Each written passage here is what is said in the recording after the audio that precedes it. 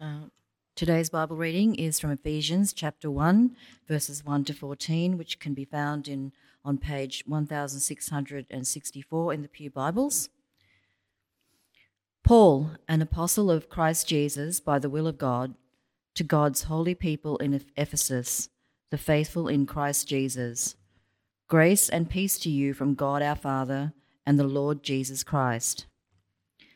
Praise be to the Lord, to the God and Father of our Lord Jesus Christ, who has blessed us in the heavenly realms with every spiritual blessing in Christ.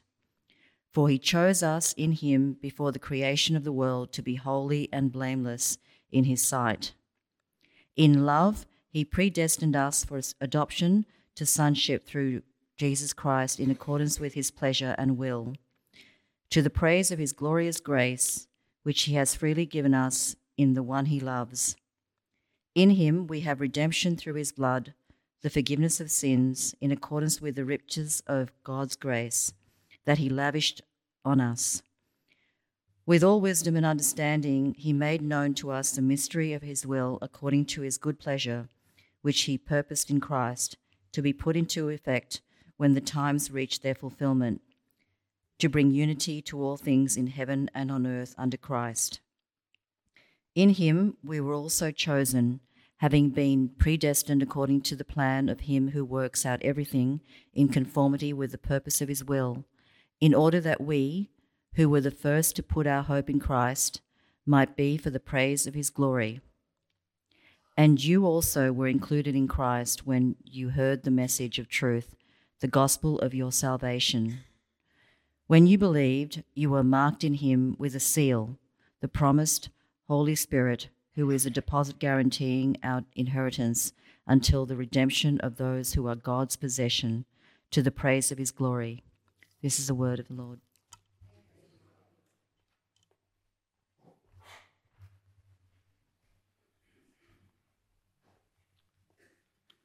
Well, morning everyone.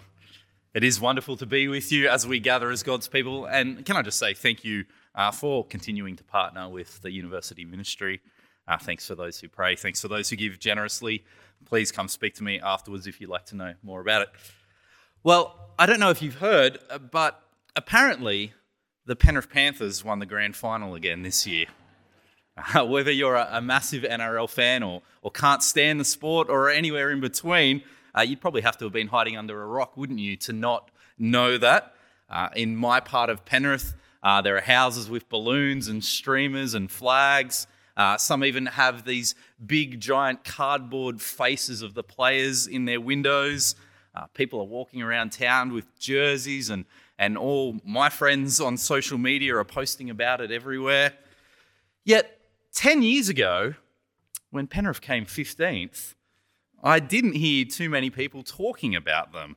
Indeed, back then I only knew a handful of Penrith supporters who proudly waved the flag. It's almost like these other supporters are only excited, only bold in their support when their team is great, when their team is winning, when they have a team worth celebrating. Now, the reason I point this out isn't merely because I'm a jealous Bulldogs supporter whose team has been coming last the past few years. That's part of it. But more, it captures something quite relevant for following and sharing Jesus. It's a very basic and obvious idea that the more we're excited about something, the more we see the greatness of something, well, the more boldly we'll associate with it and be more excited to share it with others.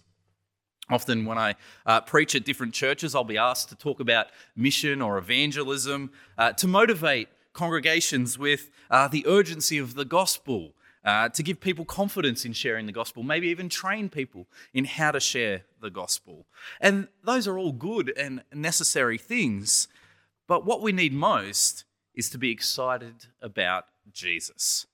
The more we appreciate Jesus, how great he is, how great the salvation that we have in him is, well, the more we'll want to stick with him, and the more we will boldly and proudly want to share him with others. And that's really a lot of what Ephesians is all about. Paul is writing from prison. He's suffering for sharing Jesus in a culture that rejects and hates Christianity. And he wants to make sure the Ephesians not only stand firm as Christians, but partner with him in spreading the gospel. And the way he does this is by helping them see how great the gospel truly is. We see it drive his prayers throughout this letter. In chapter 1, verse 18, he prays that the eyes of your heart may be enlightened in order that you may know the hope to which he has called you, the riches of his glorious inheritance in his holy people. Or in chapter 3, I pray that you, being rooted and established in love, may have power together with all the Lord's holy people to grasp how wide and long and high and deep is the love of Christ, and to know this love that surpasses knowledge. Basically, I pray that you will truly know how great God's love for us in Christ is, how great we have it in Jesus, how great our hope is. And as we turn to our reading this morning, Paul tries to show us this greatness by listing some of the blessings we have in Christ. He begins in verse 3 with a sort of summary statement. Praise be to the God and Father of our Lord Jesus Christ, who has blessed us in the heavenly realms with every spiritual blessing in Christ. It's a pretty catch-all blanket statement to begin. If you are in Christ, if you trust Jesus, God has blessed you. And not just blessed you with a few blessings or even a lot of blessings, but with every spiritual blessing in the heavenly realms. If there's a spiritual blessing to be found, you have it in Jesus. When it comes to spiritual blessings, eternal blessings, blessings that last forever, things to do with our relationship with God, our eternal hope, our spiritual life, there is nothing lacking in what God gives us in Christ. You won't find someone else that can offer something better. You don't need to add something else to supplement something that he might be lacking. Jesus provides it all, and you won't find it anywhere else but him. And the rest of verses 3 to 14, our reading, it's just one big long sentence in Greek where Paul just keeps rattling out all the blessings we have in Christ. You have this, and you have this, and did I mention this? And don't forget about this, and oh yeah, there's this as well. Now, we don't have time to look at them all in detail this morning. You could spend a whole term here. We'll just focus on a few, and I'm going to group them together under three main headings. In Christ, we have been chosen for adoption by the Father, redeemed and forgiven by the Son, sealed and secured by the Spirit. So let's look at the first one, chosen for adoption by the Father, from verses 4 to 6. For he chose us in him before the creation of the world to be holy and blameless in his sight. In love, he predestined us for adoption to sonship through Jesus Christ, in accordance with his pleasure and will, to the praise of his glorious grace, which he has freely given us in the one he loves. So the first remarkable blessing that Paul mentions here is that if you are in Christ, it's because God chose you. Twice he mentions it here. In verse 4, he chose us in him before the creation of the world. And verse 5, in love, he predestined us. Both those phrases are getting at the same idea, that before time began, before God created the world, before we'd done anything, God said, mine. I want him. I want her. This one is going to be one of my people. I'm destining them to follow Christ. And it's not because of anything we contributed. It was before the creation of the world, so we hadn't yet done anything to contribute. In fact, in a moment, we're going to see that one of the blessings we receive is forgiveness, which shows not only didn't we deserve to be chosen, our contribution was rebellion, disobedience. The thing that we had earned was judgment. No, God didn't choose us because of who we are, but because of who he is. We see it throughout these verses. In verse 4, it's in love he predestined us. Or the end of verse 5, in accordance with his pleasure and will. God chose us because he is a God of love who took pleasure in making us his. Or verse 6 says, it was by God's grace, meaning his generosity. He gave it to us freely as a gift. A grace, it's the opposite of merit. It's the opposite of earning something, deserving something. It's the difference between a wage and a gift. You know, if you do a job and at the end of the week, your boss pays you, that's not grace. You don't thank him for his generosity. You earned it. You deserve it. A present, though, is something you haven't earned, something you weren't owed. And that's how God does it. Out of his grace, out of generosity, he chooses us to be his. And these verses note two things God has predestined, chosen us for. First, verse 4, to be holy and blameless in his sight. Despite our sin, God still loves us, still wants a relationship with us. And so before creation itself decided to fix the sin that stood in the way, he decided to provide a way that we could stand before him perfectly. But it's more than just that, because as verse 5 goes on, he predestined us for adoption to sonship through Jesus Christ. Here we see how ridiculous God's generosity truly is. For not only through Jesus are we able to be right with God, we're adopted into the family. It'd be like if you were, I don't know, in medieval England or something and had committed treason against the king and were facing execution. Now, if the king pardoned you, you'd be thrilled. What luck? Unlikely, but it might happen. But what would never happen is the king saying, not only do I forgive you, I'm going to adopt you. That's ridiculous. And yet that's exactly what God does. I don't know about you, but being made holy in God's sight would have been enough. I deserve judgment. I would have been more than happy to be a forgiven servant. I'd take being a slave in the kingdom of heaven over any position in hell. But God doesn't stop at just forgiving us. He takes us into his very family. We get to approach the God of the universe as our Father with a level of intimacy and safety that only children know. We can cry out to him at any time knowing he listens and cares. That's the relationship we have with God in Christ. Indeed, it goes beyond that. You might have been wondering why this passage says adoption to sonship. Seems a little sexist. Why not change it to sons and daughters or simply children?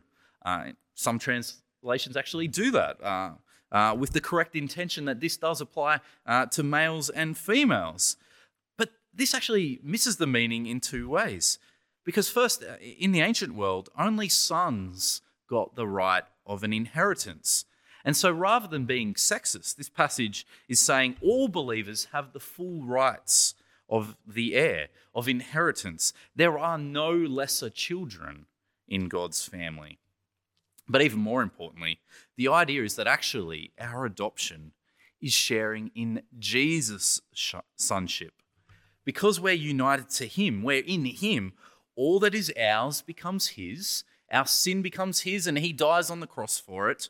And all that is his becomes ours, including his position as son. Tim Chester put it this way. He says, if you're trusting Jesus today, then you could not be more loved by the Father than you are right now. You're as loved as Jesus and as secure as Jesus. Through the Holy Spirit, you have the same intimate relationship with God the Father that Jesus himself had for all eternity. Now, that's the first lot of blessings, chosen for adoption. The second revolve around how God has redeemed and forgiven us in Jesus. Let's read from verse 7. In him we have redemption through his blood, the forgiveness of sins in accordance with the riches of God's grace that he lavished on us. We won't spend as much time here because really this is the fulfillment of God's plan to make us holy and blameless in his sight. Paul first mentions here that in Jesus we have redemption. Now, the term redemption, it sounds pretty jargony, pretty religious, but actually in the ancient world, it's a very normal world. It's a word from the marketplace, particularly the slave market.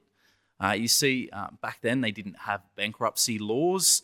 If you owed a large amount of money, you couldn't just declare bankruptcy and get out of your debts. You had to pay them no matter what. And the way you do that is by literally selling yourself or maybe your family into slavery. I owe you $100,000 and can't pay? Well, I guess I'm your slave now until it's paid off. And the only way to become free was if you or someone else saved up enough to buy your freedom. And the word for that was redemption or ransom, the price paid for your freedom. And the Bible teaches that we are all enslaved to something we cannot pay for.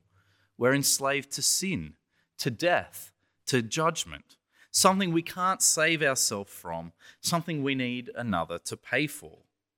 And that's what Jesus does here. He pays the ransom, but it's not a few $1,000s or even a few $100,000. This verse says it's by his blood. That is, his death. The price to free us was his death in our place. Our rebellion meant we deserved punishment, but Jesus takes our place, pays the penalty for us, takes the judgment we deserve. And so we owe no debt to God. Death has no claim over us. There's no judgment we need face. On the contrary, verse 7 says, we have the forgiveness of sins. Because Jesus died for our sins, all the things we've ever done wrong, past, present, future, they're forgiven. When the record of a Christian's life is opened, there is no record of wrongdoing on any page because Jesus has paid for it all. The one trusting in Jesus can know with absolute certainty that when we stand before God, we will be accepted. And again, note here, Paul repeats that it's all out of God's grace. He says the riches of God's grace that he lavished on us. Paul keeps re-emphasizing this, that our forgiveness has nothing to do with us. It's all God's generosity. Finally, in the last few verses, Paul talks about how God's Holy Spirit now dwells with us, guaranteeing our salvation. From verse 11, in him we were also chosen, having been predestined according to the plan of him who works out everything in conformity with the purpose of his will. Paul starts here by again repeating that God chose us, he predestined us, how our salvation is God's plan. But he adds that this plan, our eternal future, it's 100% secure because the God who planned this out works out everything in conformity to his will. These school holidays, we were meant to take our eldest daughter to the Powerhouse Museum. In fact, we were going to go either yesterday or Friday. We'd planned ahead. We were really excited. And yet, it never happens. I've spent most of the last few weeks sick, and so as a family, we fell behind on a heap of things we just had to do. Family visits got rescheduled the last couple of days. Sermon prep got rescheduled the last couple of days. It just couldn't happen. Now, she'll be fine. We'll go later this month. But the reason we didn't make it wasn't a lack of love or a lack of planning. No, despite our good intentions and planning, we didn't make it because, well, I'm not in control of everything. But it's not like that with God. It's not like he had this great plan for us. I'm going to adopt them as my children, save them for eternity, and then boom, something happens and God's like, whoops, didn't see that happening. Oh, well, better luck next time. No, God is in control of all things and is controlling all things to achieve his plan. There's nothing in this life that we'll face that will stop God from bringing us home because he's using everything to bring us home. And indeed, Paul adds that God's Spirit has been given to us to guarantee this salvation beyond doubt. From verse 13, and you also were included in Christ when you heard the message of truth, the gospel of your salvation. When you believed, you were marked in him with a seal, the promised Holy Spirit, who is a deposit guaranteeing our inheritance until the redemption of those who are God's possession, to the praise of his glory. This passage teaches that if you are a Christian, God's Spirit now dwells within you. This happens from the moment you believe. It's part of what a Christian is. The Spirit lives in us, changing us from the inside out to love God and trust him and love others and put to death sin. And here particularly, two different words are used to describe another role of the Spirit in our lives. He's a seal and a deposit. The language of seal here refers to a mark of ownership, how you might brand cattle or carve your initials in your ruler at school. It's a mark that says, this belongs to me. And the Spirit is God's way of marking us, of saying, this is mine. This one belongs to me. He's my treasure. She is my beloved. And in this sense, then, the Spirit is therefore acting as a promise, a guarantee that God will protect us, bring us home. The same idea is meant with the deposit language. This is the language of a down payment or a pledge, like paying a deposit at the shops. If someone were to come along and say, I'll have that, it's as if God has said, no, they're mine. I've put the deposit down already, and I'm coming back to get them. And from the moment we've been sealed, from the moment we believe, that our salvation then is guaranteed. Full stop, game over. It's a done deal. And these are just some of the blessings we have in Christ. Chosen to be adopted into God's family, made holy in his sight, forgiven all our sins, sealed by the Spirit, ensuring that God will bring us home. And so as we wrap up, if you're here this morning and aren't yet trusting in Jesus, if you aren't a Christian, this is what God offers you in Christ. It would be God's pleasure and delight to welcome you into his family. He longs to lavish his grace, his blessings on you. Please don't miss it. And for those of us who are trusting in Jesus, I hope we'll get excited about the salvation we have in him, that we will truly know how great God's love for us is, so that we will not just stick with Jesus, but do so boldly, proudly, like a Panthers supporter, so excited about their team that they talk about them wherever they go. I pray that we will be so excited about Jesus that we want to share him with whoever we can. We've got to pray like Paul, that we will fully appreciate all that we have in Christ. And with that in mind, let me pray. Father, we do thank you for the Lord Jesus, that in him we have every spiritual blessing. Thank you that you chose us when we didn't deserve it. Thank you that you made us holy in your sight and forgave us our sins. Thank you that you've adopted us into your family and we can call you Father. And thank you that we've been sealed by the Spirit, guaranteeing that you will bring us home. Father, we pray that we would be excited, overflowing with thankfulness at this great love, and this will mean that we boldly, proudly stick with Jesus and are excited to share him with others. And we pray it all in his name. Amen.